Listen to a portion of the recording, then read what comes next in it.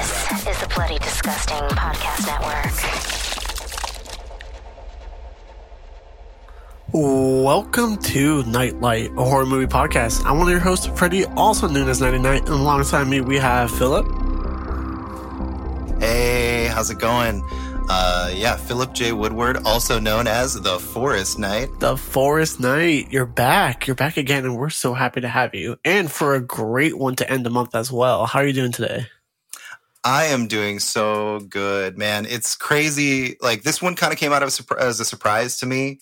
I think it's an honor to be able to do an entire month with you. This has been so much fun. So much fun. I'm so happy that you're here for this one too, because I think we're going to have a great episode ahead of us. I hope so. This has been something I've been looking forward to all week. Yeah, me too. Well, we are a group of knights with an absolute love for film and a passion for horror. This is a podcast that takes a different horror film to break down and discuss the ultimate question, why horror? So hit the lights, sit back, and let the darkness envelope you. And if you like that and want extra horror-related content, head over at patreon.com/nightlightpod. That's night with a what? K. Awesome. And I do want to shout out some Patreon members as well, so I'm going to go down the list real quick. Thank you so much for Legion Podcast, Lizzie, Josh, Vaughn, Alexis, Johnny, Layla, Dylan, Eric, Kelly, Brina, Daniel, Cheyenne, David, Carrie, Stu, Anna, Stephanie, Calvin, Andrew, Scary Stuff Podcast, Samantha, Patrick, Willow, my sister Jessica, shout out to you, Sandy, Jared, Jasmine, Chantel, Ryo, Jesse, Joe, Kaylee, Bob, Eric, Daylin, myself, you're welcome, Yvonne, and Lola. That list is getting long, and I appreciate every single one of you. You guys are so amazing. Like Prince always says, you keep the lights on at the studio. The support has been amazing, and I hope everyone had a great spooky season. This is something I really take a lot of pride in, and I hope you're enjoying all of the interviews that we had for this month as well. We had some really great guests, so hopefully you liked it.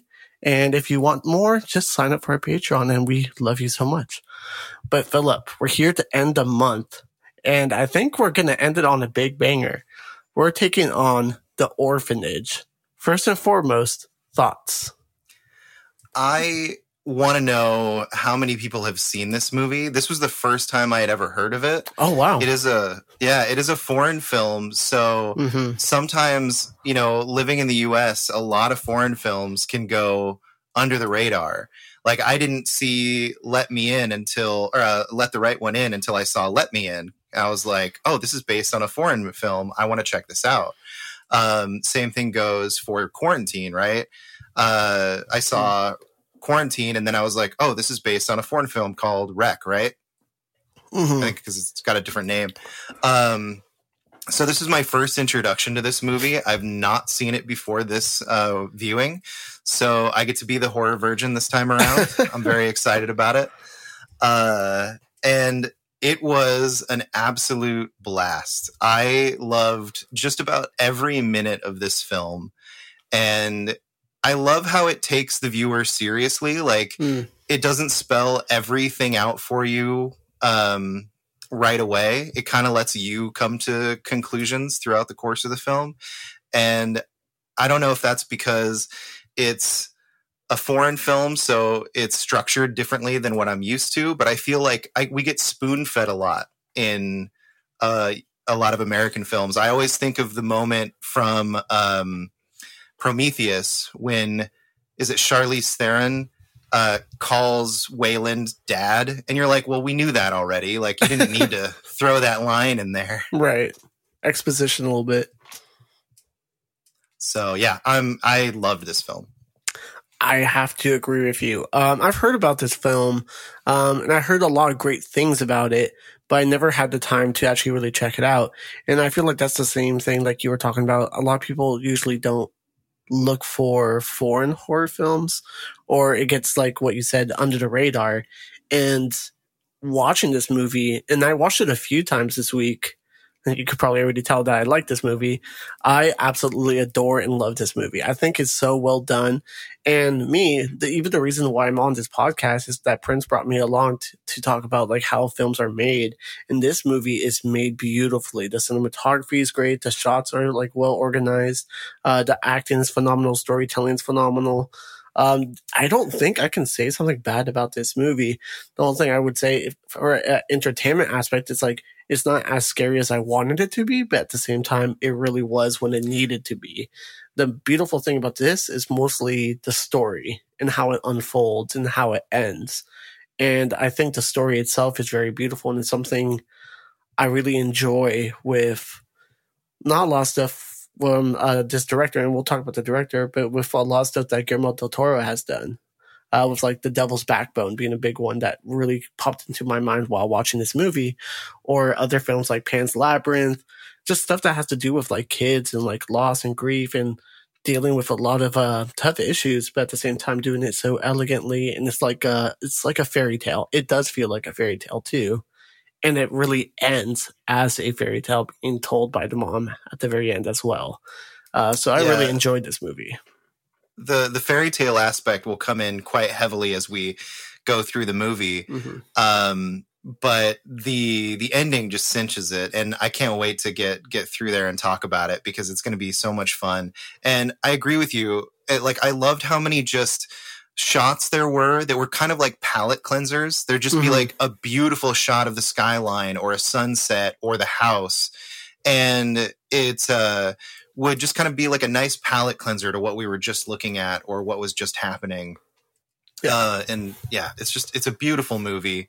And especially like we're going to get to it right in the very beginning, where there's just like all this beautiful debris floating around as these kids are playing. And just, there's so many cool shots in it. Yeah, it's one of the things that I want to bring up too is the score. The score is really beautifully done as well, and all of the sound design. The sound mixing and everything like that. We'll talk about it, but I think we're both in agreement that this movie rocks and it's really great and well done. And this was voted by the patrons, so the patrons. So you guys were the ones that voted for this movie, and I thank you for it because it was a close race. And I have nothing bad to say about this movie, but let's jump in. Absolutely. Yeah. I didn't want to say too much in the start, because I'm so ready to talk about this film. We'll break it down for sure. It's The Orphanage, 2007, directed by J.A. Bayona. Hopefully I'm saying that correctly. Released December 28th of 2007 with a runtime of 1 hour, 45 minutes. A budget of 3.4 million euros. So I'm going to guesstimate that's probably around 4 million, getting close to that area. 4 or 5. Box office of 78 million. And a Rotten Tomato score of 87%, which rightfully so. If not, it deserves higher. But I do want to talk about that box office because it is a really big box office. And what we're talking about is like, I wonder who saw this movie in the US. Let me see if I can pull it up. In the US, it only grossed 7 million, but worldwide, it got 78 million.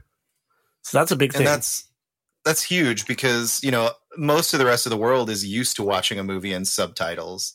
So, here in the US, as the Parasite director said, it's so hard for people to get over that 1 inch of subtitles on their TV screen. And this is one of those cases where it's obvious, only 7 million here.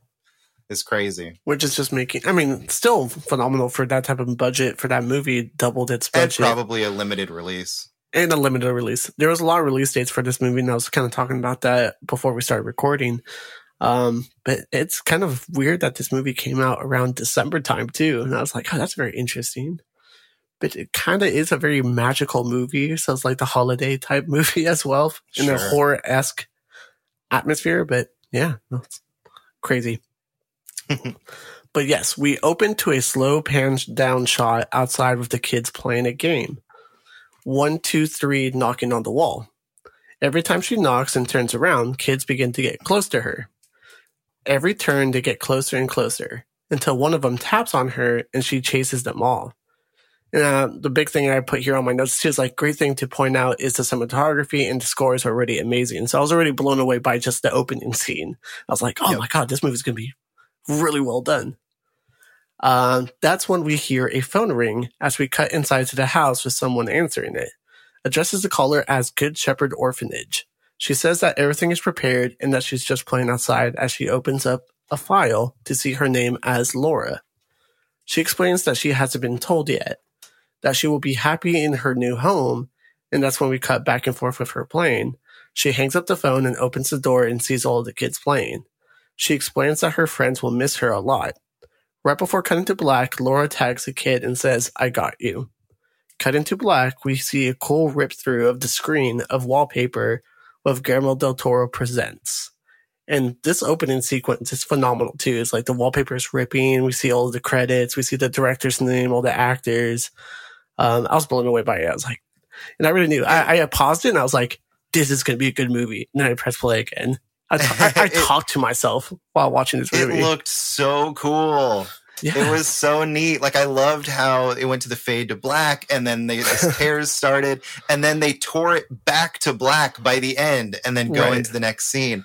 And the best part is that it comes back. It does. It comes back later, and that's so cool.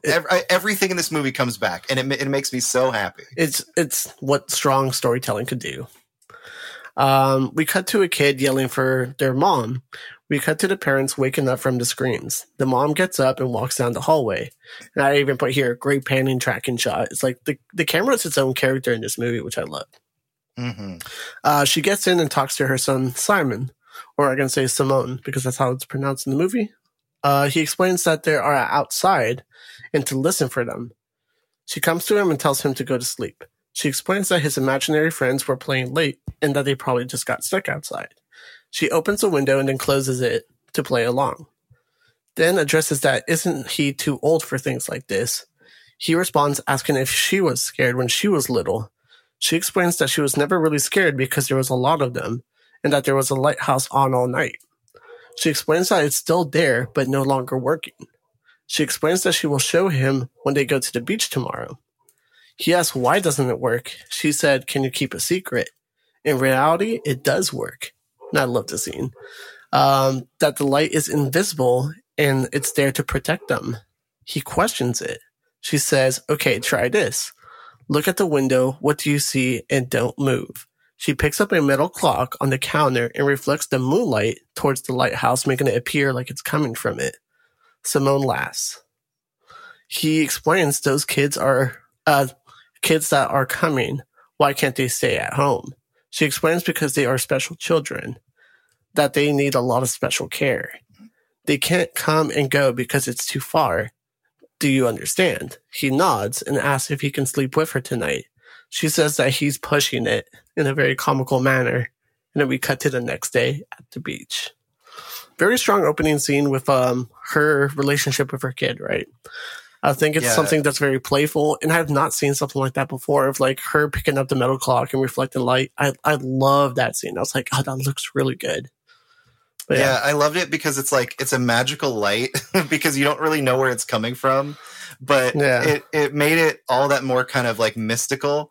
And then, obviously when it's hitting the window, it goes from the left side of the lighthouse, and she actually kind of makes it appear by turning the clock.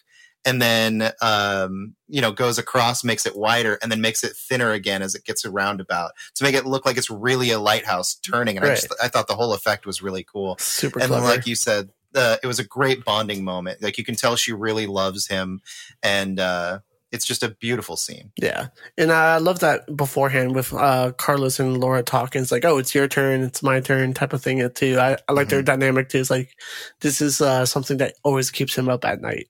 So we know that this is something that's reoccurring. Right. Cool. Next day at the beach, we see a bunch of movers. We get a quick cut to the beach. Then we see a bunch of movers bringing stuff into the house. Laura sees Carlos playing the piano and joins him. They play together, and Simone comes running in with the best outfit ever, almost like a superhero. Loved his little outfit. He tells his dad if he's going to come to the beach. He responds, "Aren't Watson and Is it Pepe going?" He explains that they didn't sleep a wink last night. The dad calls him a smartass and that they're only friends when it suits them. He tells him to take his pill, and he does. He explains that the S on his shirt stands for Simone. His mom tells him to go get his bag and that his dad will meet him there later. As he runs off, she explains that they should talk to him about his invisible friends. Carlos explains that it's harmless and it will all change when the real kids arrive. She smiles. That's when we hear a crash and some shouting. She seems to be worried and he comforts her, says that he's happy that they're there together. They continue playing as we cut to them walking towards the beach. They talk about pirates and hidden treasure in the lighthouse by a cave. We then see the cave. He runs in and explores. With Simone, he has a flashlight looking around. He stares at something and says hello. He continues to say hello to something that's in the darkness. We cut to the waves crashing as Laura's picking up some shells. He calls out to him to let's go. She goes into the cave to see what he's up to. She calls out to him. Then we see him whispering, "Do you want to play?" to someone that we cannot see. He asks, "Why? Why can't you play?" Then asks if they want to come to his house to play later. I was already said, like, oh, this is how it starts. This is how the spookiness follows him back to the house. She calls out to him, asking what he's doing. He says that they're playing. He explains that it's someone new, not his imaginary friends. He asks if he can come play later. She just nods as he runs away. She goes around the corner to see what he was looking at, and nothing is there. She points to the flashlight and just sees a trail of footprints. Then we cut to them walking down the path again. She explains to Carlos that he had made a new friend as we see him leave a trail of shells back to the house. Back at the house, there's a storm that's happening. And then we cut to a car that's arriving and some knocking at the door. We see Laura go answer it and sees a lady. She explains that she is sorry that she didn't call because she couldn't get her number. She says that her name is, I don't know how to pronounce it, so I'm just going to call her B. Or do you know how to pronounce this name? It's like Benigna. All right, so B, B says that she's a social worker. She apologizes that she's come a long way. And if anyone's listening that has this name, I am so sorry. But now your nickname is B, and you're just going to have to live with it. It's done. She apologizes that she's come a long way. Laura apologizes that she's come a long way, that she hadn't arranged any interviews today. She says that she's here for Simone. We cut to them inside talking about the house. She explains that she grew up here when it was an orphanage, that she knew that she knew that she would be back home. She questions about her calling it home. She explains that she's concerned about the special children. She says that Laura will need a lot of help. She explains it's not that kind of home, that they will be happy with just 5 or 6 kids. She asks about why she's here, and why she's looking about Simone. She hands her some papers, some files, and it's very old. She explains that there are some experimental treatments which require an application that she might be interested in. She explains that her husband is a doctor and is aware of all the treatments that's available for his disease. She asks her to leave and says that that Simone doesn't know that he's adopted, nor knows about his illness, that she'd like to deal with it with her husband. Then we cut to her closing the door on the visitor. She looks at all the paperwork about the change of address and also shows that he's HIV positive. She locks the files in the drawer and takes the key. Then we cut to the little child drawing as she watches. Now we get a lot of story here with her visiting. Now we know that he has a illness that's not curable, of course, and it's something that's it's something really big. And now we know that he's also adoptive, and that's a really big thing in this movie as well. Yeah, I like that they, are treating it in the way that they treat it in this movie. It's just another condition. It's just another thing that he has that they have to deal with. Right. It's not like this thing where they're scared to touch him or be around him. I really liked the representation in this film of how they dealt with it.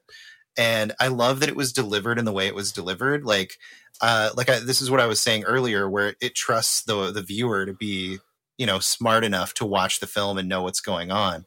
They obviously know that he's got some sort of condition because he's taking medication.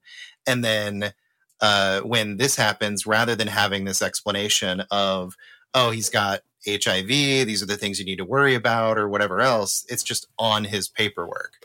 And so I thought that was really neat.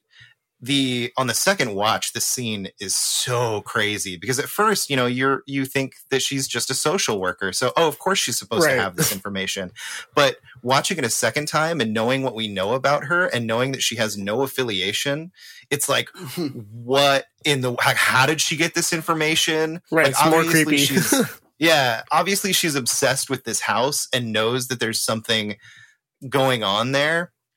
And she feels like they're invading her space, but it's so crazy to think that she's so obsessed that she found out who was moving in, she found out about the child, what their plans were, enough to be able to pose as a social worker and actually come off as a legitimate, albeit slightly creepy, social worker. Yeah, like she knows everything. I love that you brought up, like, they just treat it like something. It's just like another obstacle with her child. And it just shows the real connection. It's like, I'm going to protect this kid as much as possible.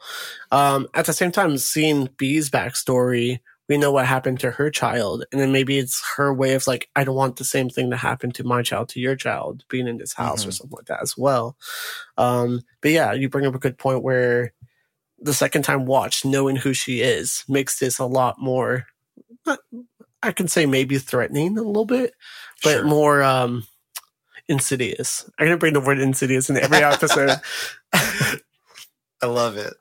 But yeah, we hear some clanging moving through the bedroom.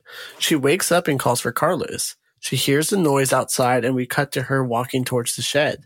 She asks who goes there. And now there's dead silence. And I always found this very creepy, and especially the second time watching it. Even the crickets that were in the scene go completely quiet. Go quiet. Yep. Yeah, and I was like, what? That's crazy. And then rewatching it, I was like, oh, it's for sure a thing. That happens a few times throughout this movie where we were talking about sound design earlier, where there's very deliberate sounds happening and then there'll just be silence. Yeah, it's so good. It's so effective. It's like for the viewer to like pay attention of what happens next. She goes towards the shed and the door is swinging and thudding. She opens it. She goes inside and looks around. And I put here again, the camera movement is phenomenal. And I'm just like obsessed with how this movie was shot. There's a woman that was behind her and scares her, and it's her. She asks what she's doing there. She just runs off with a shovel in her hand. She runs out to see her, and that's when we cut to her waking up Carlos. Then we're outside with them checking out the shed. He informs her that she should sleep with Simone. That if she comes back, that they will call the cops. The next day, Simone asks for his mom to wake up. She slowly wakes up, asking Simone to stop. We see Laura walking to the front of the door and opens it, seeing a bunch of shells and a path of them going down the pathway. Then we cut to them in the bathroom. We cut to a bathroom door closing by itself. And then, I put here, my theory was that when she opened the door and the shells fell over, she let something in. But I was completely wrong. But yeah, go ahead. I was just going to say we should probably point out that the woman in the shed was B. Yeah, it was B. Yeah. And that was even more so to get that scene so fast after the social worker scene. It's like, oh, this is way more insidious than we thought as far as the first time watch. In the second time watch, it's like, oh my gosh, there's a whole reason why she was in there. Right. And now we know what that reason is. And it's just so cool because it comes back again, as we talked about earlier, it comes back at the end. And right. It's so cool. The significance of the shed and what's in there and what she was trying to do. And why she was in there. Yeah. No, it's such clever writing. I love it. So yeah, and so we see the bathroom door closing by itself, and this is our first major paranormal activity that we see here. We see them talking about Peter Pan and how Wendy grows up, but Peter does not. He asks if Peter Pan took him, if she would go too. She says that she's too old and that she's 37. I was like, damn, is that old now? 37's old? God damn it. He asks, what age will you die? She says not to ask that type of question, but not for a long time, just like him. He says that he won't get old. She asks if he will be like Peter Pan, and he says no, like his new friends. Very creepy line, and it's very effective too. She asks how many they are, and he says 6, and they don't grow up. I'm actually, reading this back now. He does say 6, but there's 5 of them, right? So there's 5 of the original kids, and then there's Tomas. Oh, Tomas, that's right. Okay, cool. We cut to later in the day, and she sees a drawing that he has made of his new friends, one with a bag over its head. We cut to them talking about the kids holding something, and he says it's treasure. She asks if they are invisible, and he agrees. He says that they're still that they steal treasure from you, and it's something that you love, and you have to find it to follow your clues. And if you find it, you will get a wish. Then he talks about these special coins, saying it's valuable and that an old man left it behind. He goes and shows all of his stuff to his mom and what he was able to find. There's a small box filled with teeth, and he explains that this is the first clue, that they have his coins. She asks if he wants to play treasure hunt, but he explains the game already started. I love the dialogue in this movie as well. The back and forth between her and her son is really well done. It's really well written. I also would like to point out that they call them milk teeth, which I thought was interesting. I'd never heard that term before. I've never heard that term too. It's usually like baby teeth, right? Right. So milk teeth was interesting.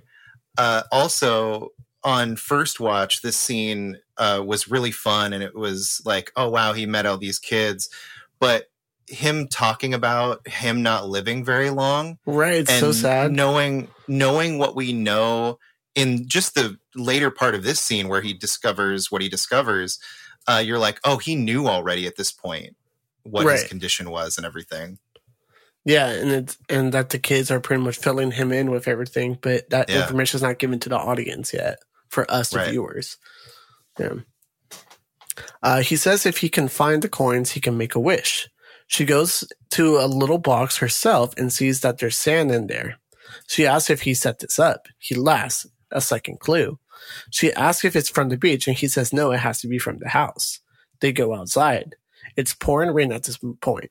They go to the garden and find something in some sand that belongs to a sewing box. They run back inside and find another clue, and then back down the stairs to the chapel, leading them to another clue, which was a Russian doll. They open it in the stairs, and he finds the key. Real quick. Yeah. It's called a Matryoshka doll. Oh. I had to look it up because I knew it had a name. Okay. I love that. See, at least you can pronounce words. See, this is why we have you on the show. We need you here. But I love that thing where it's like they're just taking it apart. This is a very fun moment between them two, like doing the treasure hunt, and the music is like upbeat and it's so much like fun, and it feels like an adventure. So much fun. Yeah. And it's like so quick great. cuts. Before we would get these long shots, and right now it's just like everything's moving very quick. It feels like a collage of videos of them going from clue to clue, and it's very fast paced and it's very exciting.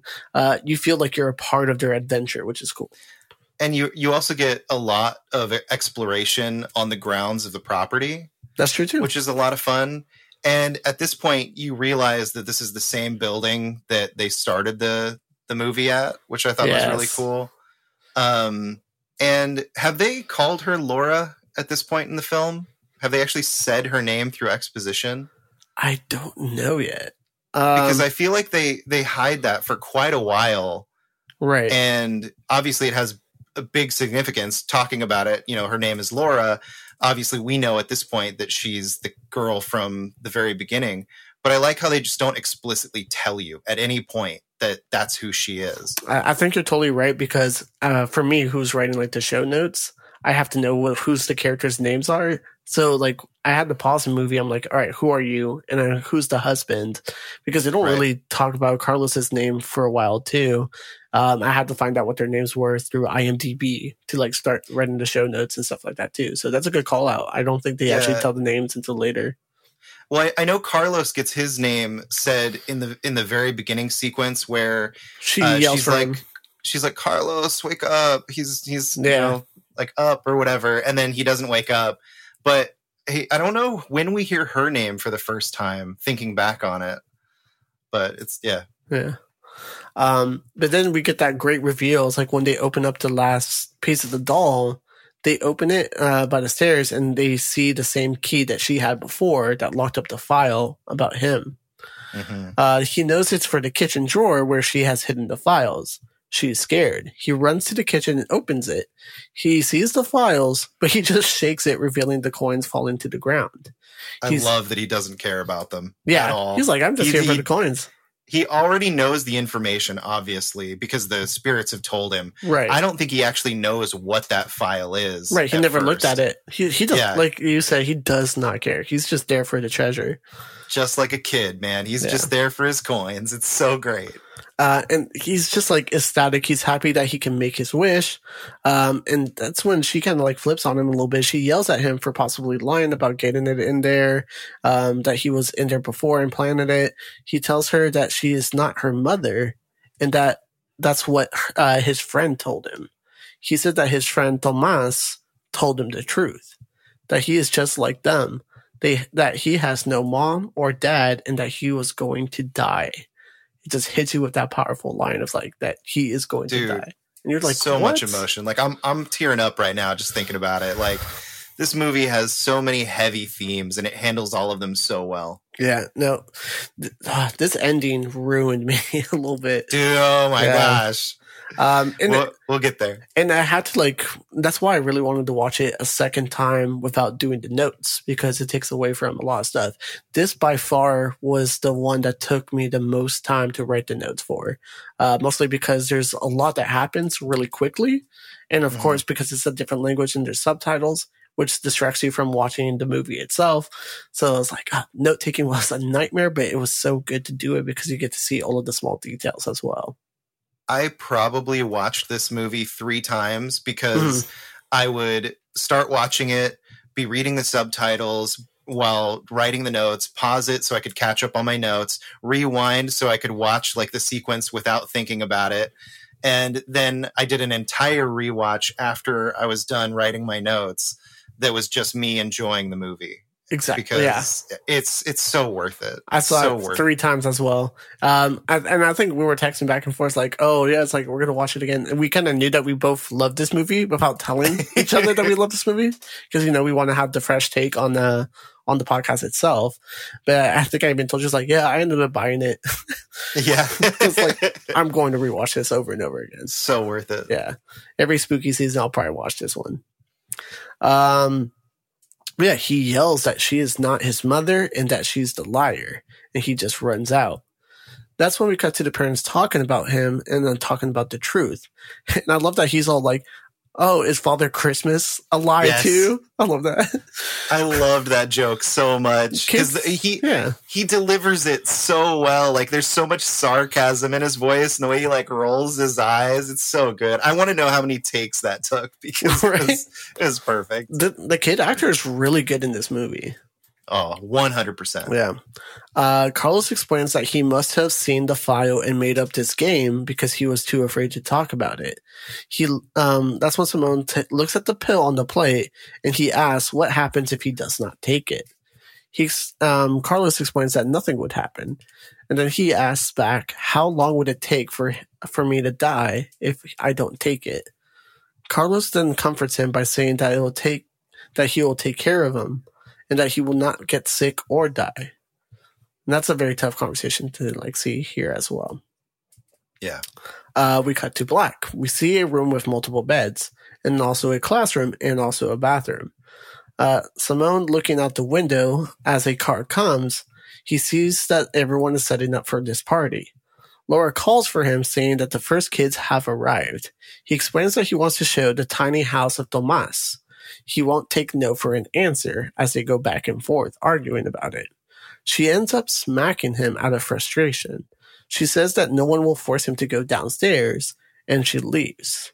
Back at the party. Go ahead. So real quick, I wanted to say that she doesn't just slap him. He knocks a tray out of her hands. And at that point, it breaks. All the frustration is built up to the point where she just loses control for a moment. and smacks him. And she feels awful about it too. Oh, instantly. And you can see all that emotion on her face where she just pulls back. The actress does an amazing job of showing all of that regret on her face. As soon as she did it, she realizes, oh my God, I can't believe I did that to my baby boy. Like, she doesn't necessarily say it, but she, it shows that she's very remorseful about it. She's a very caring mother for sure. And like you said, she's very remorseful about it. There's a lot of like faces these characters make throughout the movie where I'm just like, damn, that looks realistic. Like, you seem generally either like sorry or terrified or angry. There's a lot of sense of realism in this movie, which just keeps the movie very grounded and very realistic, where you believe everything. In this movie, I like believed everything. Even the ghostly like activity, I'm like, yeah, I can see that happening. I don't know why, but yeah. We joke about Insidious, things being Insidious. Right. But I was surprised how much kind of crossover there was between Insidious and this movie. And we see that like the medium that we'll talk about. Yeah, we'll get there. But not obviously in the way that it's scary and the way it's like the story is presented, because it's a completely different story in and of itself. But just there are so many crossover similarities in the way that they portray the ghosts and how they function and whatnot. Being like the kid being able to contact the dead and stuff like that, being able to like kind of cross over to a different plane. Right. Yeah. Yeah. Not necessarily like the astral projection from Insidious, where it's like the I can't remember what it's called right now, but the black place. The further. The further. Thank you. Yeah. But yeah, because they can see like the old structure and furniture and stuff. But it's really cool. Yeah, there's a lot of similarities in it. And I don't want to say this movie does it better because they're two completely different movies, but this makes it feel more realistic. That's the only way I can put it. I like how both of them did it on their budgets in different ways. That's fair, yeah. And like, for Insidious, they did it in such a way that looked visually really cool. And in this movie, they opted to visually really not do it at all. Right. And both ways were very effective in the way that they were presented and just absolutely fit within their budgets and what they were trying to accomplish. I agree. It's in this movie, they kind of rely on the mediums, the actresses acting.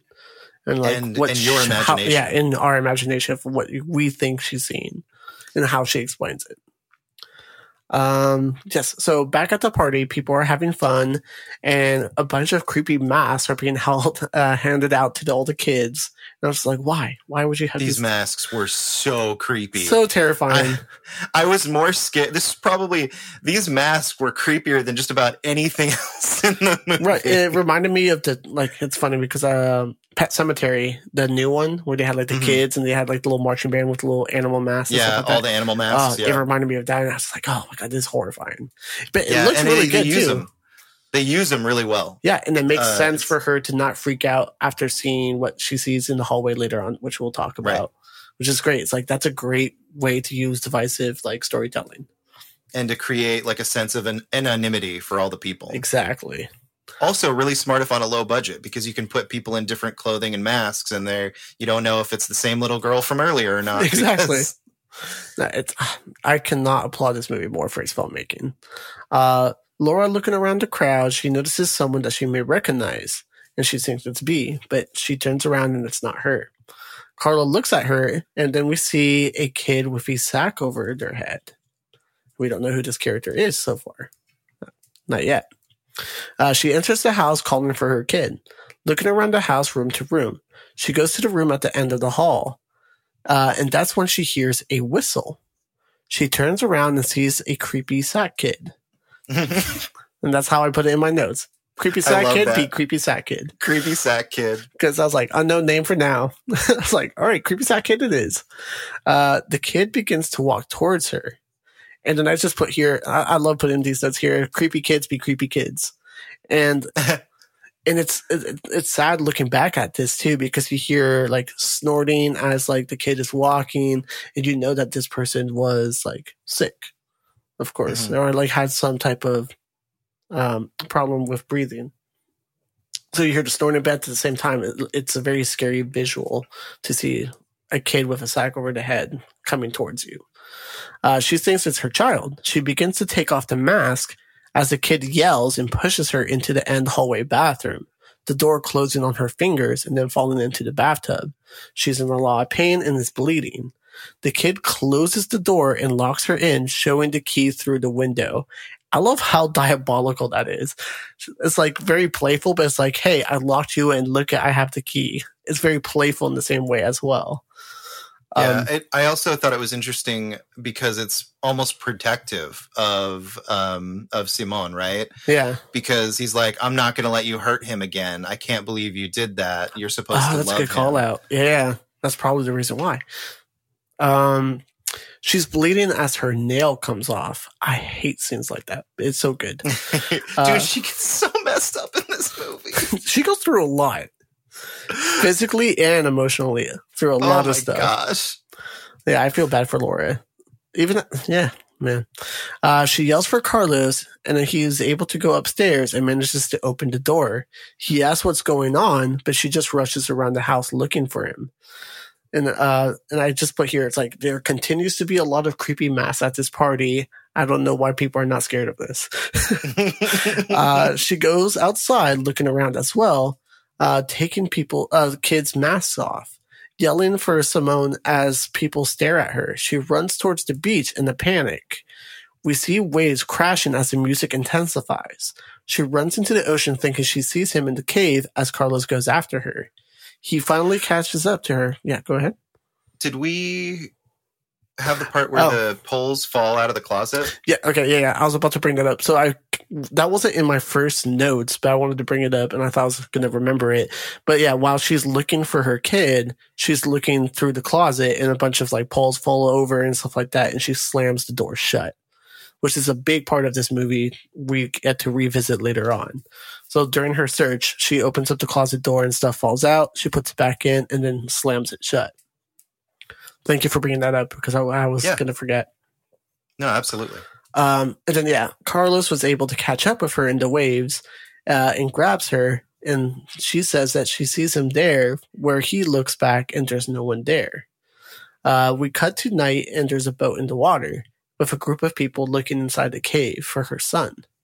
We cut to the hospital where Laura is. The doctor explains that Carlos is there and wants to talk to her. He comes in asking how she is and saying that he was not in the cave. She said that she saw someone and I said and this random lady comes out of nowhere saying that she just imagined it out of the confusion.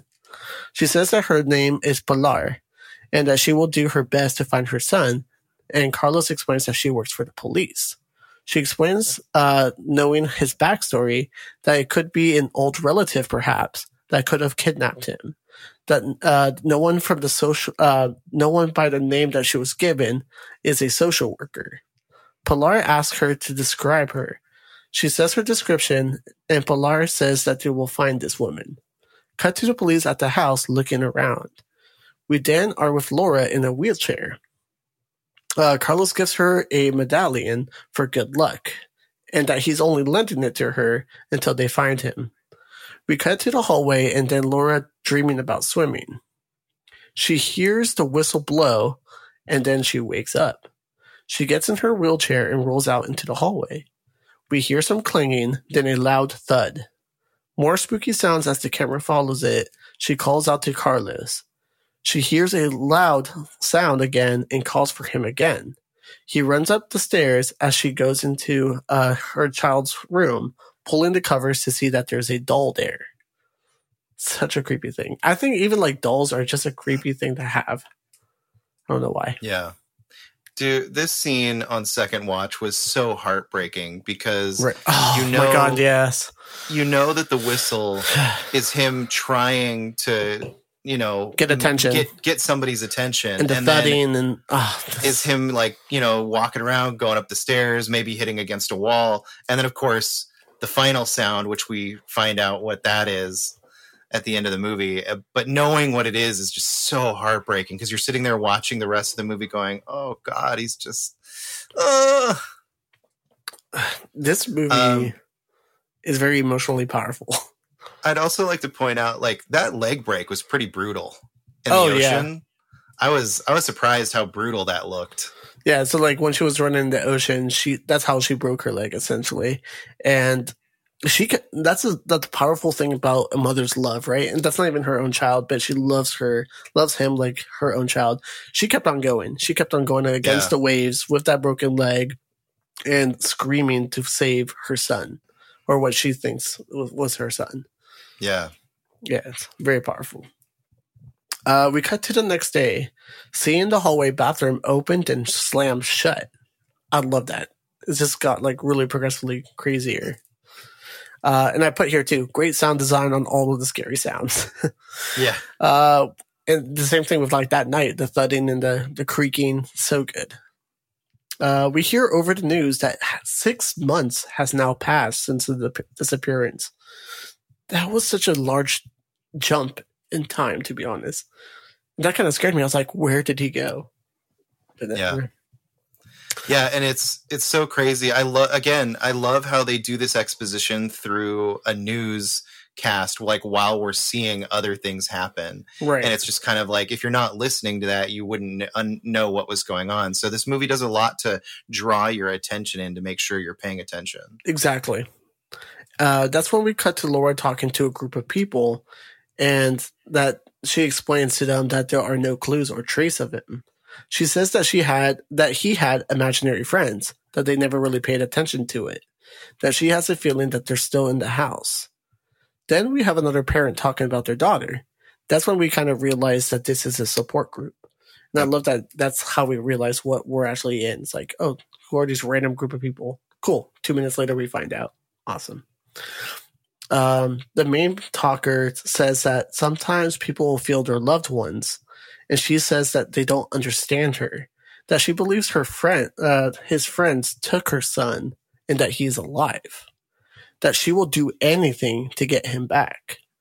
That's when we cut back to Carlos in full investigation mode. He's got papers on the walls all pinned up. He's got like little lines everywhere. It's just that he really cares too, but he's doing it more of the analytical route, the more of like the evidence and trying to find out if he can solve the mystery rather than the superstition. And he kind of talked about that, where it's like when he gave the medallion, he's like, "Oh, you don't even believe in this kind of stuff," and we kind of have that contrast. I have a specific note here that says, jump to 6 months later, and there's a ton of information about Simon's disappearance on a wall that Carlos is tending to while the newscaster talks about the case in the background. Mm-hmm. And then I have this note that says, we see the wall of information about Simon is way bigger now, and it is beginning to snow. Right. They're both obsessed in two different directions in a way, which is kind of cool to see. And it's also a cool way to show the passage of time. Yes, which I love. We see them back in the car driving as they pass a poster as Simone missing. She opens her medicine bag and takes a container of pills out. The red light turns green, but they almost crash into someone, having her drop her pills. It's the lady from the house. It's B. Laura gets out of the car calling for her. She turns around, but gets hit by a car. And I put here, I didn't see that coming one bit. That first time watch scared the shit out of me. I was like, wait, what? Because we didn't see anything huge happen to anyone besides her getting pushed and stuff like that too. But this was like our first like really big jump scare, like what the fuck just happened moment. It's so perfect too, because it comes at a moment where it's like, oh, this isn't that kind of movie, kind of. Right. It felt like Final Destination status. Like it just literally happened.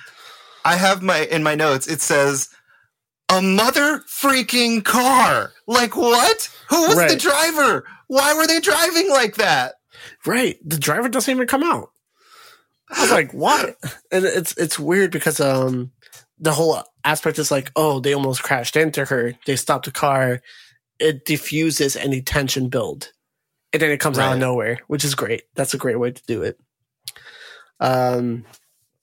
But yeah, I didn't see that coming one bit. She yells for someone thinking he's under the car, but it's a doll with a sack head. She goes over to the body and it's too late while Carlos is trying to bring her back, but she's already gone. They look at each other. Then she notices a whistle around her neck. She grabs it, and we get this gnarly jump scare of her reflex of grabbing her arm, and we get a great look at her destroyed face. And as scary as it is, it looks great. It looks terrifying to look at. And it's all like mangled and stuff like that. So this moment had so many little things that just had me reeling, because when you see him doing CPR, he actually attempts mouth to mouth, because you see him come up with blood on his mouth. Yeah. And when you get the reveal after they cover her face before Laura gets over there, it's like, would that even have done anything? Because you for mouth to mouth to work, you have to have a closed circuit, right? So that the air can travel to the lungs. And judging by the way her face was contorted, I don't think that's possible. Yeah. It was wild. It was a wild visual. And it looked like it was like prosthetics, and it was like not visual effects, but like practical effects. Yeah, it was very well done. Oh, it's so scary. Especially when she grabbed her arm. I was like, oh, she's still alive. No, she's not. Okay, never mind. But it's a scary moment. I would love to see the behind the scenes on how they made that effect. Oh, yeah. For sure. Absolutely. Back with the investigator, she explains that they found photos and videos at the lady's house.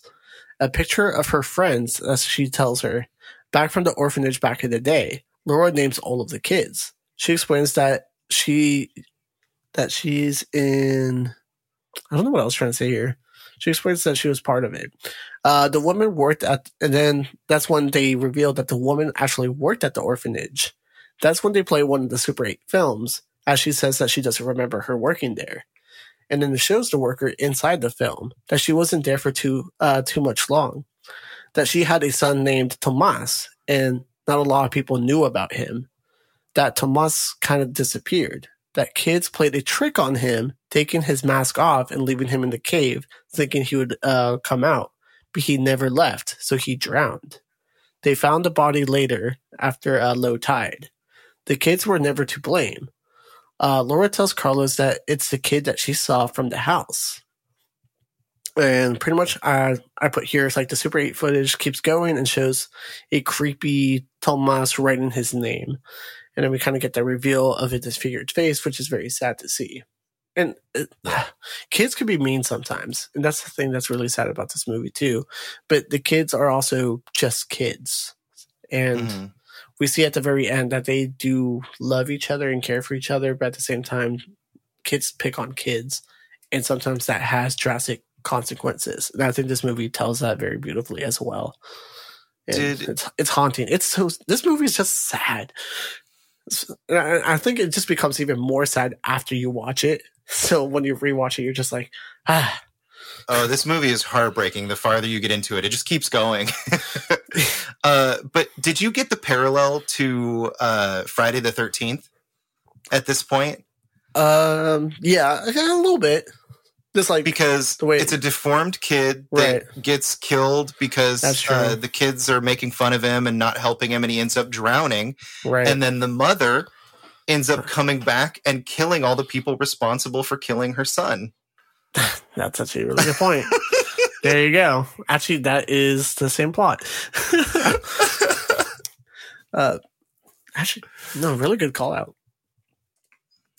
Also, a little different. But her head gets destroyed. Not chopped off, destroyed. But still. Same. Interesting. It's very interesting. There's a lot of parallels, for sure. I don't know if it's just the horror nut in me that's like, wants to draw these conclusions, or if they actually drew inspiration from that, but I just couldn't help but see it. No, it makes a lot of sense. We cut to Carlos playing the piano, and he's crying as Laura spies on him. This is where we can actually see almost like an emotional break from Carlos, because he's always been like the strong type and stuff like that. But he's like barely playing any tunes, hitting that one key at a time, and just sobs. Yeah, when he breaks out crying, man, I felt it. Like, because like you said, he's kind of been this stoic figure of comfort for her. He gives her his medal to be like, you know what, you need this more than I do right now. I know you don't necessarily believe, but at the same time, like, I hope it can offer you some comfort. And then, this moment, he's been doing this for 7-8 months or whatever. And it still hurts him. it's still just crushing him. And yeah, you can see at this point where he just breaks, and you can just absolutely feel it. Yeah. That's where we cut to a clock that reads 5 a.m. We hear some crackling. The door creaks open as something gets under the covers next to Laura. She feels something, thinking it's Carlos, and says that she doesn't remember a night she slept through, that she can't stop thinking, that she talks about a memory of calling their son 2 little kilos. That's all he weighed. The doctors were worried that's not enough, but it was plenty for them. I love that. It's more little backstory, which is so cute. So this is really interesting, because at this point he is dead, alone. He wants to get her attention, and he used to sleep in bed with him when he got scared. Yeah. And so he opens the door and goes and lays next to her, and yet she doesn't believe yet. So she can't see him, but she can kind of feel his presence. So she knows something is there. And like, you know, hearing this story, all this just must have been heartbreaking for Spirit, Simon, you know? Yeah. This movie's so sad. Oh, sorry. Wow, I almost got a little teary-eyed right there. Because that's a good way, because I never saw him as, I don't know why, because the first time watch, I always think of it as just a regular haunting. But then when you connect the dots that, like, yeah, he used to sleep in bed with his mom, that's him doing the same thing. And it's not malicious at all. No, it's innocent. You know, it's literally innocent. Exactly. Right. And she talks about like how she remembers his smile, his eyes, that Simone made them stronger together. And that's the big thing. Is like it was one big unit when he was around. She asks for forgiveness if she gets upset because of the situation. She sees that there's feet under the bathroom door and tells Carlos that someone is coming. The bathroom light turns off and the door slowly opens, but then we realize it is actually Carlos. She flips the sheet over and there's nothing there. She tells him that someone was in their bed with her, and we cut to black. I love that we cut to black a lot too. It kind of like transitions each scene. That's where we are now at a seminar that is happening. A guy talking about a passport to another world. She goes up to the presenter after the class is done, saying it's been 9 months, asking for help to reach her son. She has a piece of clothing of the kidnapper. He asks if she would be okay if a medium comes visit the house. Now we're getting on that Insidious plot line. We cut to black again. We see a lady walking in the house now. She asks questions about the room that they're in, and she has an entire team with her. She asks for something old from the past, and perhaps maybe an old piece of clothing. The medium says that they are not alone. The doorbell rings, and her colleague explains that the investigator of the cop wants to join them. She allows it. So one thing that I actually forgot when we were talking about the boy in the hallway earlier, when she falls backwards, she actually grabs tears a piece of his either mask or shirt. Right. And yeah, I have a note here that she hands him the piece of cloth or mask that she ripped from the boy that, you know, supposedly doesn't exist. Right. And that's the big thing. Like, there's a lot of people, including Carlos, that just never really believe her. And I'm just like, why are the movies just like this? It's like they're always fighting for like, someone please believe me, right? A support system, which we see a lot with the husband in Insidious as well. We cut to them in their new headquarters with cameras set up around the house, looking at the video stream. Her colleagues explain why she uses the doll, and it's to have a psychic summoning. And I put here in my notes like, why does she have to smell it though? And I was to create a connection, right, Freddie? I guess. And they continue to explain it's like some sort of time travel. Aurora is the name of the medium, will be able to make that connection. Enrique, who's the colleague of Aurora, is instructed if he is ready. He says that he is. We see some flashing lights begin to happen. Aurora sitting in a chair, and then they start doing recording for the audio. They begin having the connection happen as someone preps her, describing that she's surrounded by darkness and that she will be able to see anyone who's hiding in the house. and I love this. This is a great way to have suspense. He begins to count down from 10, 9, 8. The flashes stop as she opens her eyes as the countdown stops as well. She is shivering. She says that it's cold, that the window is open. She gets up and closes it. He asks if anyone's there with her. She says that she can hear someone. She walks into the hallway. The guy draws on the map of her route. She continues saying that she can hear something, that the sound comes and goes. She enters another room in the house. She can't hear it anymore. Then she says she can hear it again. That's when we all hear the words, all alone. She's sure it's kids at the end of the hall. She walks towards it. That's when they're trying to fix some type of frequency noise that's coming through all the audio feed. She gets to a door that she can't open because it's locked, but she can hear that someone is crying. Behind the door, they start to respond that they are all sick. She asks for them to open the door, and they want her to open the door in response. The door opens, and we just see the fear in her eyes and face. And this is what I was talking about, like the facial expressions. We don't see what she sees. We see what she's looking at with her face, essentially. Mm-hmm. And all we hear are like the children's cries and yeah, oh my gosh. Like, it's so effective. It's terrifying. Going back to Insidious, we talked about how effective it was when they described the monster to us, and we kind of got to use our imaginations to figure out like what we thought it looked like. And this is a very similar technique where she's describing that how the house kind of looks in its older state, which again comes to play later in the movie. And it's just, it's absolutely a haunting scene, as you said. It's like you said, to hear them cry and the wailing, it's so overpowering in this scene, and you just feel sad or confused or scared. I was terrified. I was like, what is she looking at? Because my first time watch, I don't know what's happening to these kids in this scene or what they're doing. Anything could be happening. And then when we get the reality of what was happening, it's just a sad reality of what happened to him. And as the viewer, we know that all this is happening, right? We know this is real. So when Pilar and Carlos kind of dismiss it as a parlor trick, like they're playing those cries, they had this whole thing scripted, it just like breaks my heart. Right. The reality of what was happening. The colleague Enrique asks what she sees. She says that she sees 5 sick kids. She's asking what happened and that they are, and explains that they are dying. They say who would want to poison you? They respond that someone wants to kill them. Laura asks if her son is there. She asks a question. More railing can be heard, and then more static, and all the cameras now are starting to turn off all of the screens. They call for Aurora. He begins to count down from 10 again as the cameras begin to start working. And I love that, like, every time he says a number, a camera turns back on and back on and back on until it's like the camera that was on her. It's really great use too. Same thing with the piece of paper where he'd been tracing her route. All of a sudden, when that final camera turns on, he like traces back to the room where she was originally in, because that's where she is again all of a sudden. It's so effective. It's so good.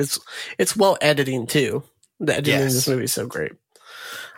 We cut to her explaining that she was in the house, but everything was different, much older. Explaining that there was like old toys, old decorations, furniture, kind of like in the past. That there was also a light from the lighthouse that was coming through the windows. That she didn't really recognize anyone. They are talking about the children and the ghosts, and that it is indeed ghosts. When something bad happens, that it leaves a trace. That things get repeated over and over again, like a scar or a pinch. That those who are close to death can see them. And then pretty much I put here, aka Simone was able to see them because he was close to death. Carlos just calls it off. Pretty much also, Pilar says it's a sideshow and that they will eventually want money. Laura argues that the police couldn't find anything, not even if he was dead or alive, to what's the harm in doing this. And that's when she tells her to leave. She talks to the medium outside, asking what she can do. Aurora tells her that she's a good mom and that her pain gives her strength and it will guide her. That she's the only one that knows how far she must go. For her to believe, and she will see. There's a lot of powerful lines in this dialogue that they have back and forth with the medium and her. Yeah, I wrote, seeing is not believing. It's the other way around. Right. Believing is seeing. It's so poetic, and this is kind of like the folklore a little bit in this movie, or the fairy tale aspect of things. It's like the lesson learned. Yeah, and it's similar. We go back to the Peter Pan story in the beginning, where it's, it's not just the fairy dust. Like, you have to believe in it for it to make you fly, right? Right. Now, there's a lot of parallels also well with Peter Pan, which I loved, and we kind of get that callback later on in the movie as well, towards the end. Carlos starts to take down all of his investigation work. Laura asks what he's found. He says that they can't stay here anymore. Laura says the children are here and that Aurora saw them and that she can't leave.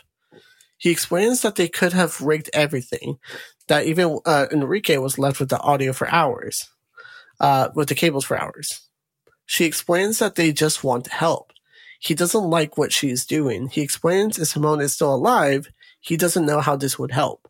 He wants to leave the house. She pleads for him to not give up and cries to him. They embrace together, and then we cut to the lighthouse. I loved this shot of them through the doorway. Yeah. When they're embracing and she's just sobbing into his chest, essentially. It's just a really cool silhouette and framing shot. We talk about camera work and how the camera work has been so good. There's a couple great shots where they utilize the environment to frame a very specific image, and it's really well done and used really well in the film. It's used really well here, and then one of the last shots that we get in the movie as well with the kids and her. But the framing in every shot has a purpose in this movie, which is really cool.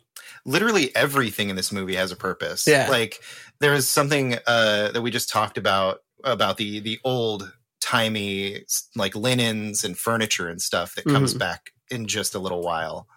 Yeah, no, there's I love this movie. Laura now sitting outside on the stairs. She comes back into the house in the room with the multiple beds. She asks, "Where are you?" and that she is not afraid. And then a window shatters out of nowhere. This got me, I have to say. The first time watching this movie, I did not expect it because it's very unexpected.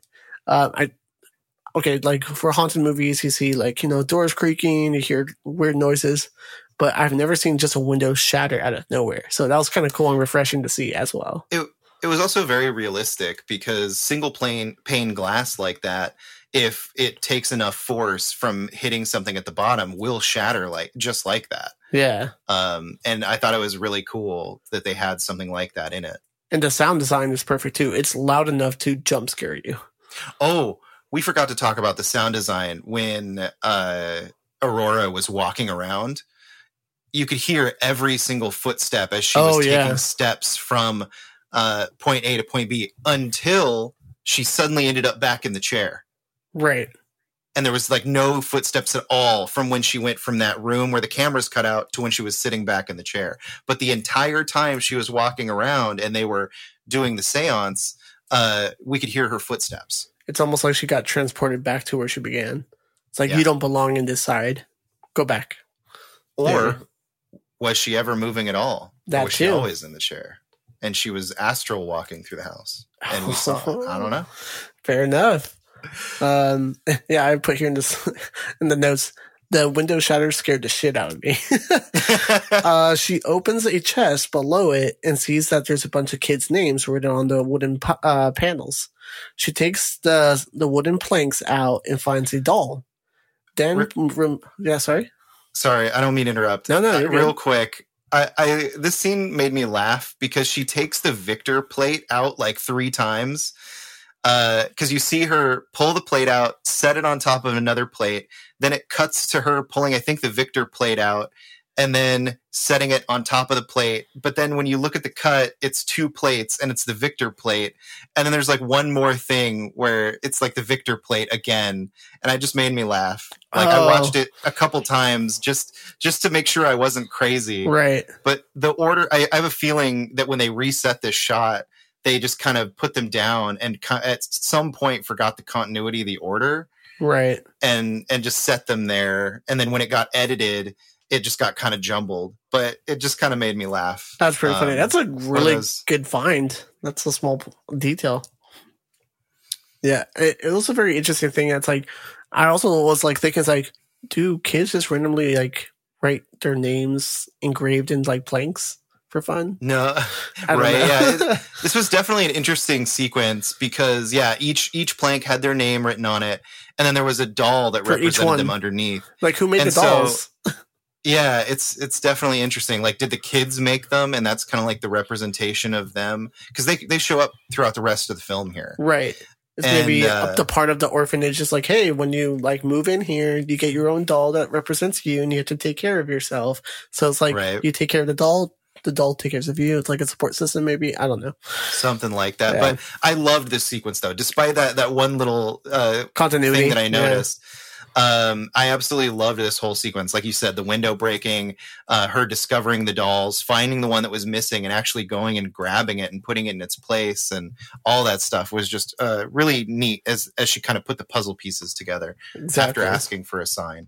Yeah, so exactly what you're saying. She finds all the dolls of all the children. She grabs the doll from earlier, places it with the rest of them, and that's when she finds a photo of her and her son. And she asks, "Oh, you want to play? Do you want to play with me?" And then we hear more creaking sounds that can be heard. We see her in the photo, go into the photo album where she finds a rose, a dead one. She goes outside to the rose bush and finds a piece of cloth with a picture on it. She knows where it's from. So then she finds more and more clues until she finds a doorknob that she's really intrigued by, that she searches all around the house, looking at all the doorknobs to see where it's missing from. She goes outside to the shed. She goes in and sees the locket of the lady that was hiding in there from earlier, B. She finds a door with a lock on it. She gets a shovel and manages to hit it a few times, but nothing really happens until she just kicks the door right open. Some powerful stuff. Yeah. It's one of those moments you always wish for in movies where it's like, well, why are you trying to break the lock when obviously this door is like rotting wood and you could probably just break through it. And she does. She kicks the shit out of it. She looks inside and uses, and I'm telling you, there's something about old school lamps that comes back in horror films. She had a flashlight earlier in this movie. I was like, where's your flashlight? It's a lamp now. I was talking about parallels to Insidious. Right. This is just another one. And I actually have it in my notes that she picked up a lantern just like Insidious. It's like horror films and lamps and lanterns. Yeah. Lanterns. Yes. But yeah, she uses the lantern to look inside as she crawls in. Why would you do this? She clears out all of the things inside, which looks like a bunch of bags, maybe filled with sand or something like that. She notices that there's soot. Sorry, what was that? Soot. It's filled with soot from the fireplace. Oh, that's right. Okay. And that's when she notices a jawbone part of the pile. She believes that she hopes it's not Simone. She dumps one of the bags and sees more skeletons. It's all of the children. Now we got a little bit more context of why B was there. That's when we cut to the police arriving. Laura in shock looking from the window.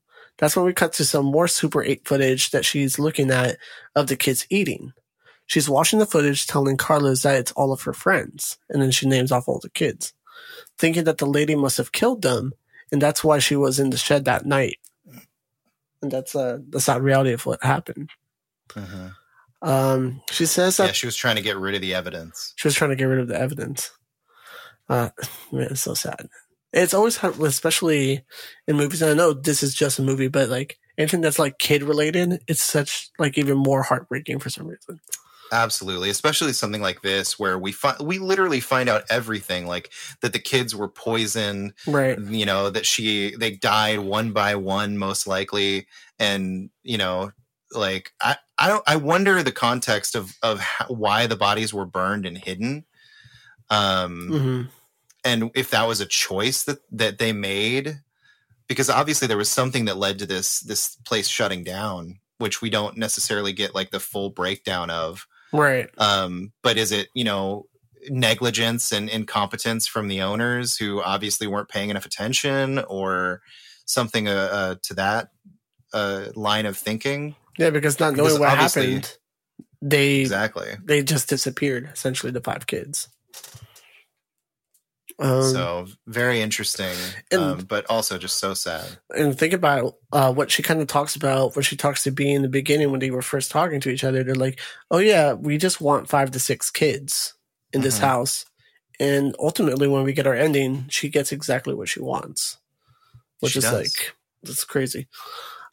She says that they are playing games with her and that she doesn't know how to play.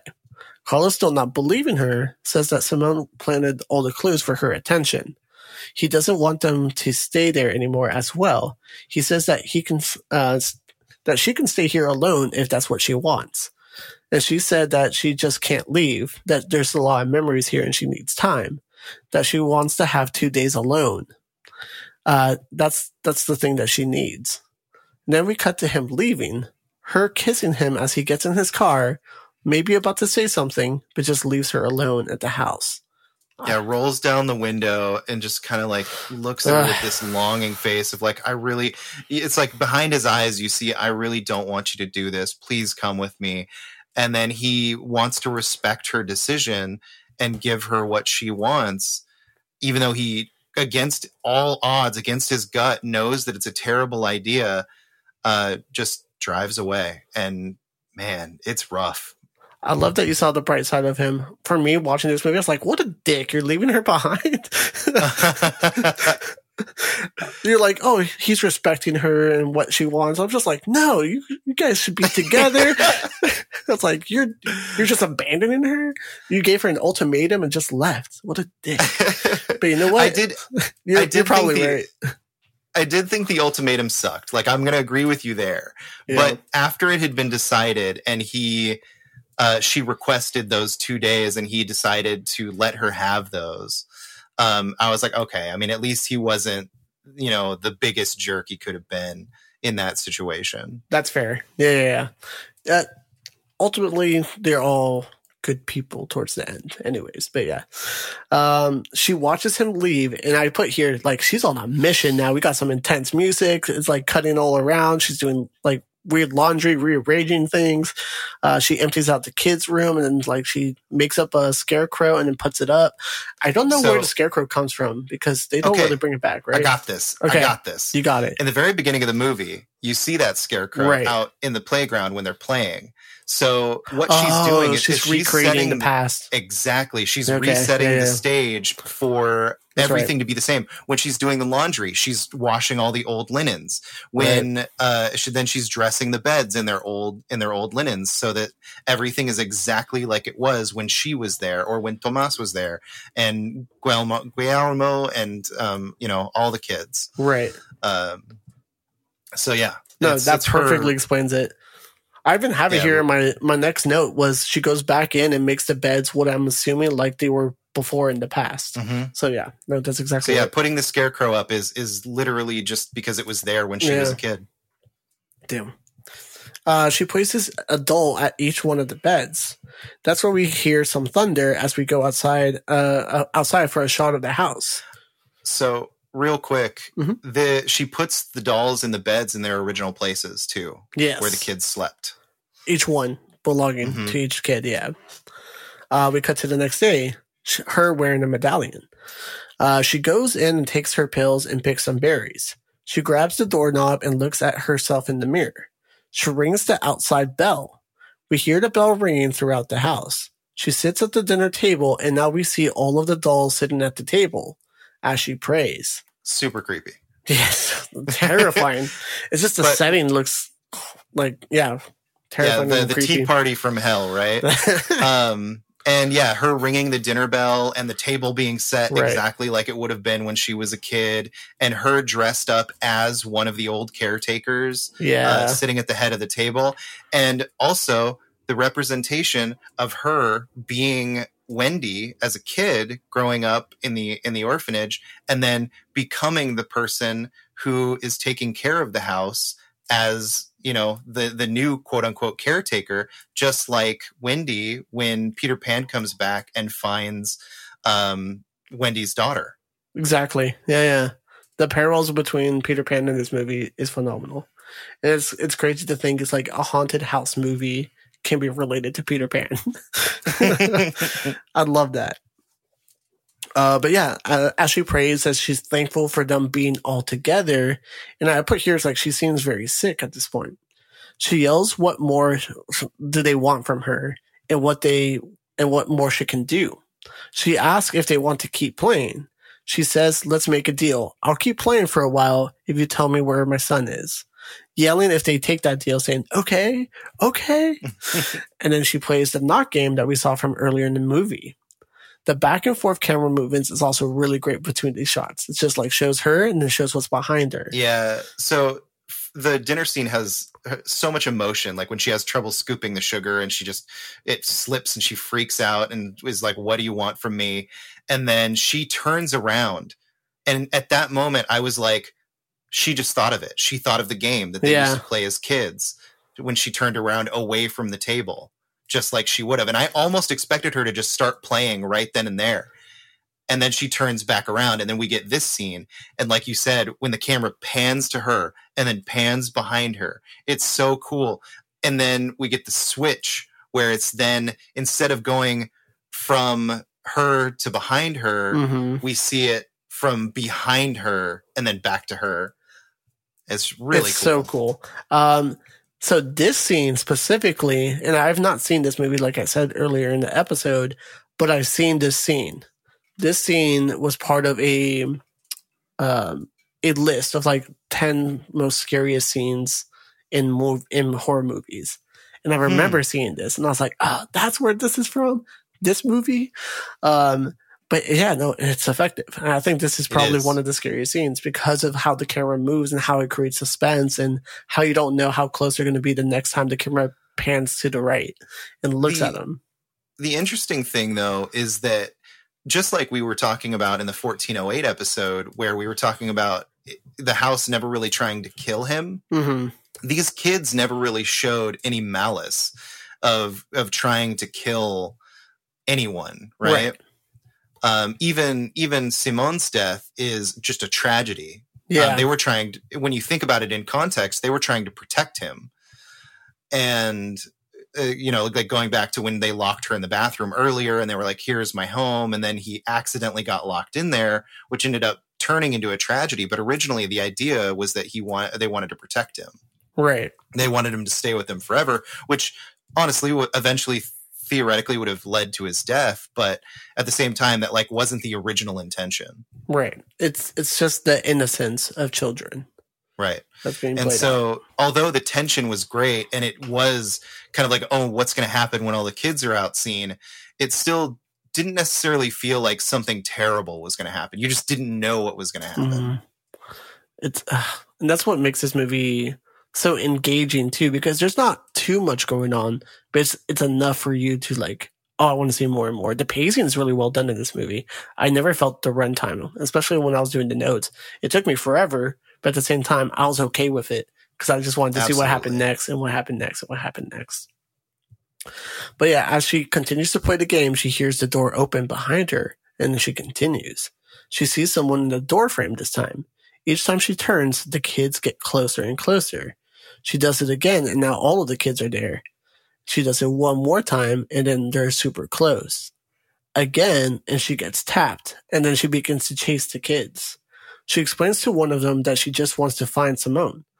The kid disappears around the corner as she looks into the closet as she is gone and disappeared, and she opens the door and closes, and the door closes behind her. She opens it, and no one is there. She continues to look, and the door begins to close again.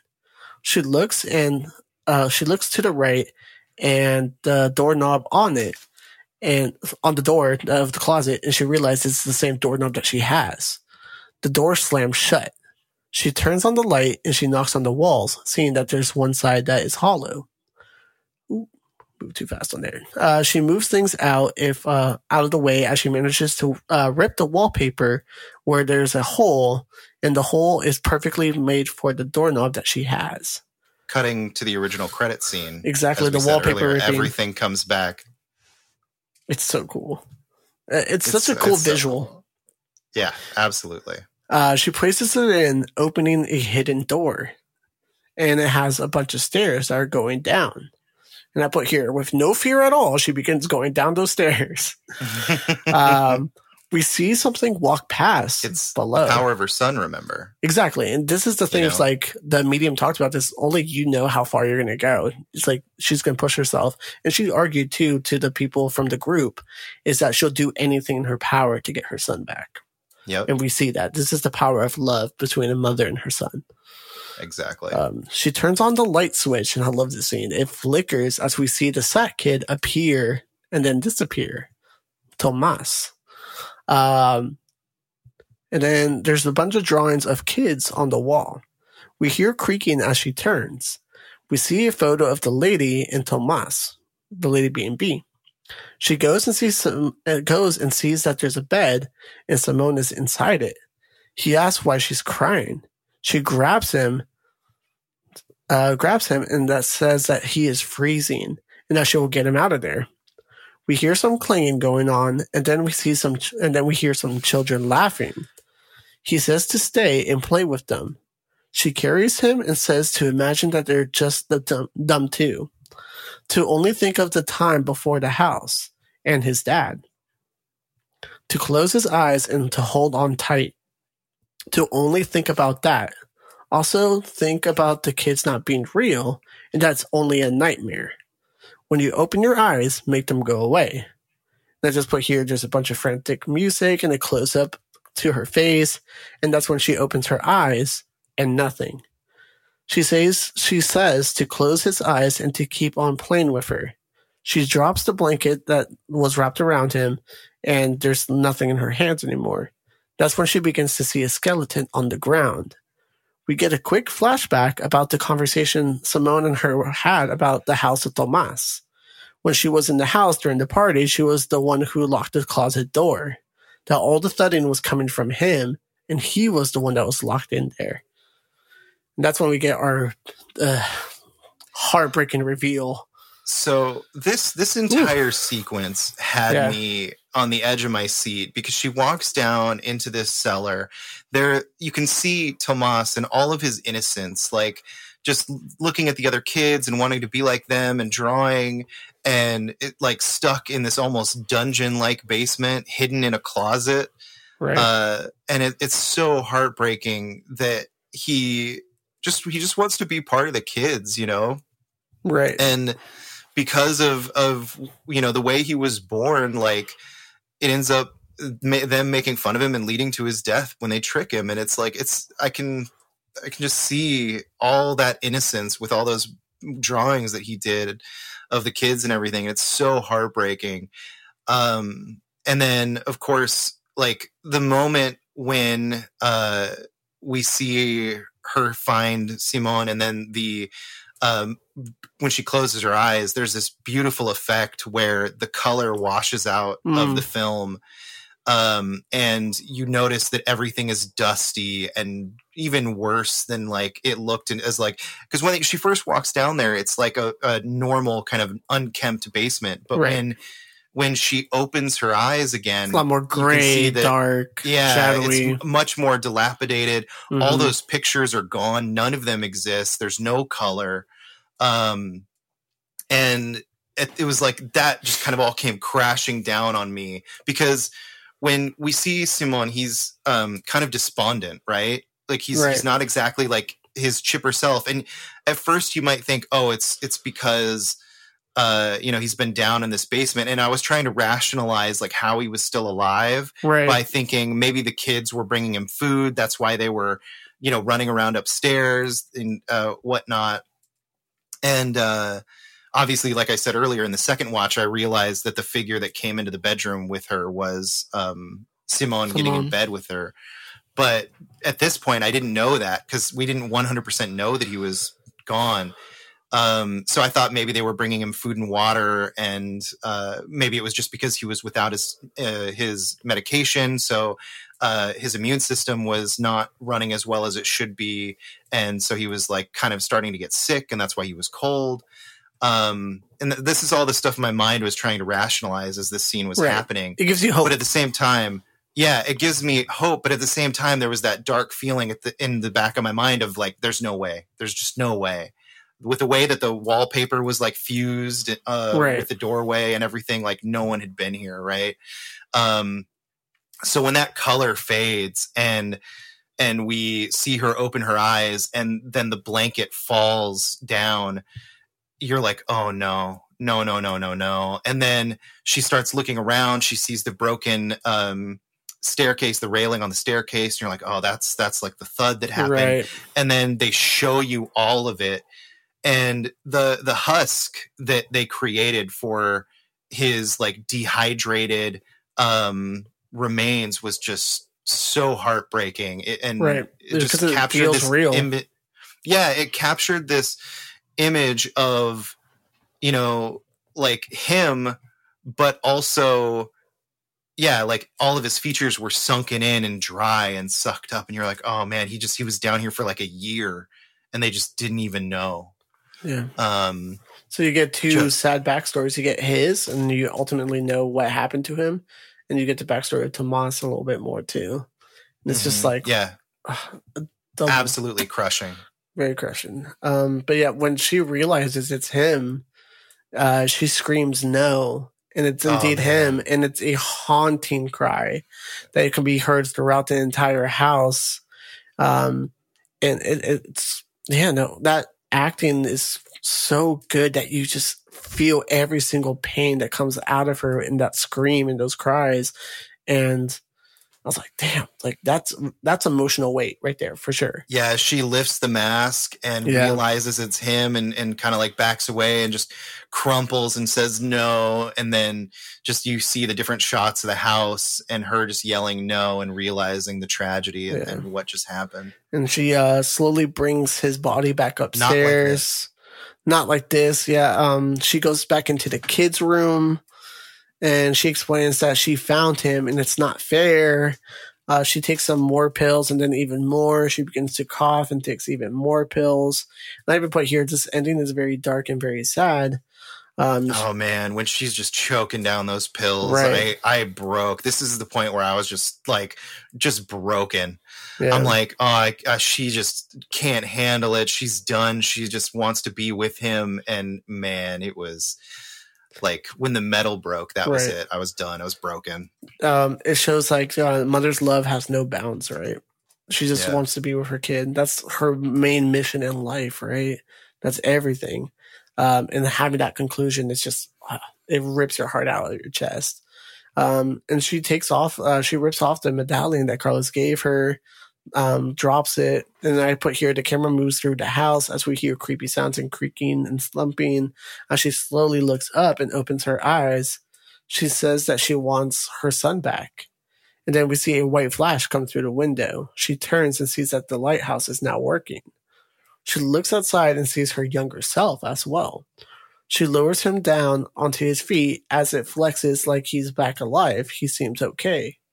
He asks if he can wake up, and she says of course he can as she kisses him. He says that he found his lucky coins and that he has to make his wish now, that she can stay with them forever and take care of them all. And that's when we see the room filled with the kids in their beds. A kid walks in and grabs the hand of another young one as they go up to her and touch her face. She says, the kid says that it's Laura, and all of the other kids begin to smile and laugh. They all get up and run and embrace her. And I just put here, man, this movie is fucking sad.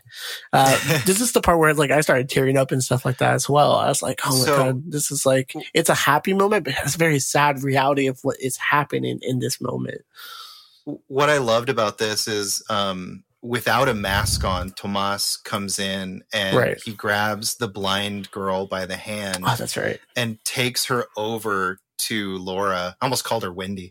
Takes her over to Laura and feels her face. And since she knows Laura from, as a kid, even though bone structures change, like the idea is really cool. Right. That she feels her face and she's like, oh my gosh, everyone, it's Laura. Have you seen, I forget what it's called. It's Hook. Yeah, the movie Hook with Robin Williams. There's a scene where he's trying to explain. It's like, oh, this is Peter. And one of the kids touches his face. Yep. And says, like, it is you, Peter. You've grown old. And it's all the kids coming up to him and like touching him. I was like, damn. It's very similar, and it's such a cool parallel. And yeah, I do wonder if that moment was kind of inspired by Hook. Right. Or what came out first? I mean, Hook was 90s. 90s, so. Yeah. So maybe it was. And of course, in my notes, I'm just like mistyping stuff. I'm like, it is very sad. I'm very sad about this. They said that she grew up old, just like Wendy. And Simone says the house, the beach, the lost children. Then she starts to tell a new fable of their story as the camera pans back as the music continues. And I said right here is another great framing shot of the group. And we cut to the lighthouse, then transition to a sunrise. We can see a funeral being held just by like the voices. And then we see the tombstone with her and her son. And also a memorial of all the kids can be heard as well. Speaking of older names. Carlos goes up to the tombstone with some flowers, laying it in front of it. We transition back to him in the room, the kids' room. He finds the medallion on the ground. As he can hear the door open behind him, he turns around, begins to smile as the music plays, and then credits. Whew. Man. What an ending. Going back to the framing, I loved that this plaque was super reflective and we could see Carlos kind of like as a blurry figure moving closer. And then he got clearer. We realize it's Carlos and then it cuts to him setting down the flower. Yeah. I thought that was just really cool. And yeah, it says in memory of Laura, Simon, and the orphans, Martin, Rita, Guillermo, I can't say that name. I'll never be able to say it properly. Alicia, Victor, and Tomas. Oh, man. What a movie. Yeah. This is probably one of my favorite watches of this year. I'm really happy I was able to finally knock this off my watch list because, like I said, I have heard great things about it. And I'm happy you were able to check it out too, being part of the show. So that worked out.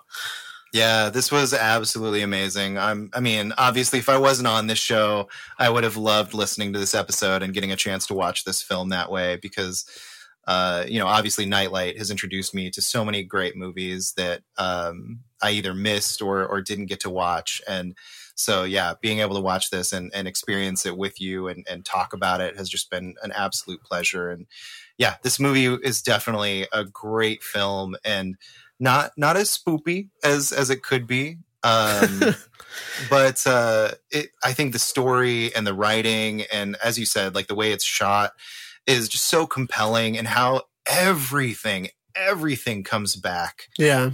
In the end, like I was saying earlier, Carlos, regretting leaving her there. Like, can you imagine how much guilt he feels? Like, I should have just made her come with me, but I let her stay and now she's gone. But at the very least, she's with Simone now. And, it's just, such a beautiful tragedy. Yeah, that's a really great way to put it. It's a beautiful tragedy. It's something that stays with you. I think this is a story, although, like you said, doesn't have all the spooks in it. There are some scary moments, but the scary thing about this is the story itself and how impactful it can be. And the big one too is like anyone who's ever lost maybe a child watching this movie I can't even fathom how that must feel. Oh man, devastating. That's the real scary thing about this movie, the loss of a child. And searching for over a year, with no luck, no evidence, not even nothing. An idea of what happened to him. And that's something that maybe a lot of people go through that really haunts them and stuff like that. But yeah, no, this movie is super well done, super well directed, great acting. Like I said, I don't think I can make this movie any better. I don't have any suggestions for it. I think the pacing was really good. The score, the sound design, it's as good as it can be. And it works. It works very, especially very, very well. For a $4.5 million budget. Right. And I can see how they really utilize their budget in the right ways. Because this movie doesn't have to go super fancy or anything like that. It's a very personal story. And I think that's the thing that really makes it work. Is that it's very contained, and it really talks about Laura's perspective for the most part out of everything. You know, we get some really cool scenes with like the medium and stuff like that too. So there is that entertainment aspect to things. We have the great knock game, which is cool to see. And like I said, I saw that in like one of the top 10 scariest scenes in the horror films. I'm pretty sure I may have seen it in that Shudder exclusive show, like 100 famous scary movies or something like that. But no, I love this movie. And I think we were both looking forward to talking about it. Yeah. Oh, God, yes. Yeah, absolutely. And we finally did it. This is the thing that ended the month, too. So thank you for the Ghoulish Knights who also voted for this movie. We would have never watched it if you guys never voted for it. So I appreciate you for picking like the best movie to end the spooky season. But before we head off, I do have some movie facts. Movie facts? So this movie premiered at the Cannes Film Festival where it received a 10-minute standing ovation. Rightfully so. This is cool. This scored the biggest box office opening for a film in Spain, outgrossing the similarly successful Pan's Labyrinth. Wow. Interesting. Yeah, I mean, considering how much of a visual spectacle that movie is, like Pan's Labyrinth. Oh my God. Over 400 children auditioned for the role of Simone. Really? Wow. I usually hear story of like, you know, in the like 50s, 60s, hundreds, but 400. 400. Let's talk about the top grossing film in Spain still. The top grossing film in Spain in 2007, outperforming Shrek the Third and Pirates of the Caribbean at World's End. Hell yeah. That's awesome. I'm really happy this movie did well overseas then. That's really cool to see. The Orphanage was an old colonial house in the town of Lons, as a lot of J.A. Bayona's cinematic plans were impossible to achieve on location. Several parts of the house had to be recreated on a soundstage. In fact, over 80% of the film was shot in a studio. Interesting. For the interiors? For the interiors, yeah. Wow. 80% of the film. Interesting. Huh. That's cool. Let's see if I can get one more good one. I don't know if this actually came through, but Spain's official submission to the Best Foreign Language Film category for the 80th Annual Academy Awards. Oh, wow. Let's do one more. And I like this one because I actually knew about this too, because I grew up Catholic. My mom always told me about St. Anthony. She's like, if you ever lose something, St. Anthony's your saint to find stuff. But Laura's necklace, being St. Anthony's medallion, makes a clever reference to her plight. In a Catholic religion, St. Anthony is the doctor and patron saint of lost items. That's cool. That's a detail that I didn't know. That's really neat. But yes, I do want to give a major shout out to you for joining me through this whole entire spooky month. Thank you so much for being here. You've been an absolute pleasure to talk to you and being on the show with. You got your night name as well, Forest Night, which is fucking awesome. And I think we ended it on a really great note. And I'm sure we'll probably hear your voice in the future as well. But if you have anything to say or any final thoughts about the movie, please, the floor is yours. Tell people where they can find you as well. You're absolutely brilliant. I love doing this with you. I just can't thank you guys enough for letting me be a guestly Ghoulish Knight. I said that earlier and I was like, ghastly. All right. That sounds kind of intelligent, I guess. But I really can't thank you enough for letting me jump in here and share this month with you.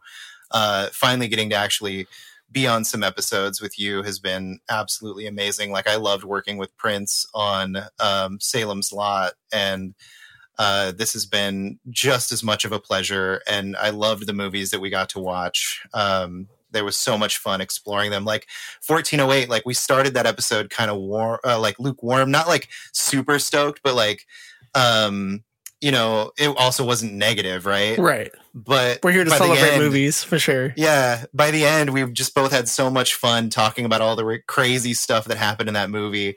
And just the episode overall that we both came off of it really high.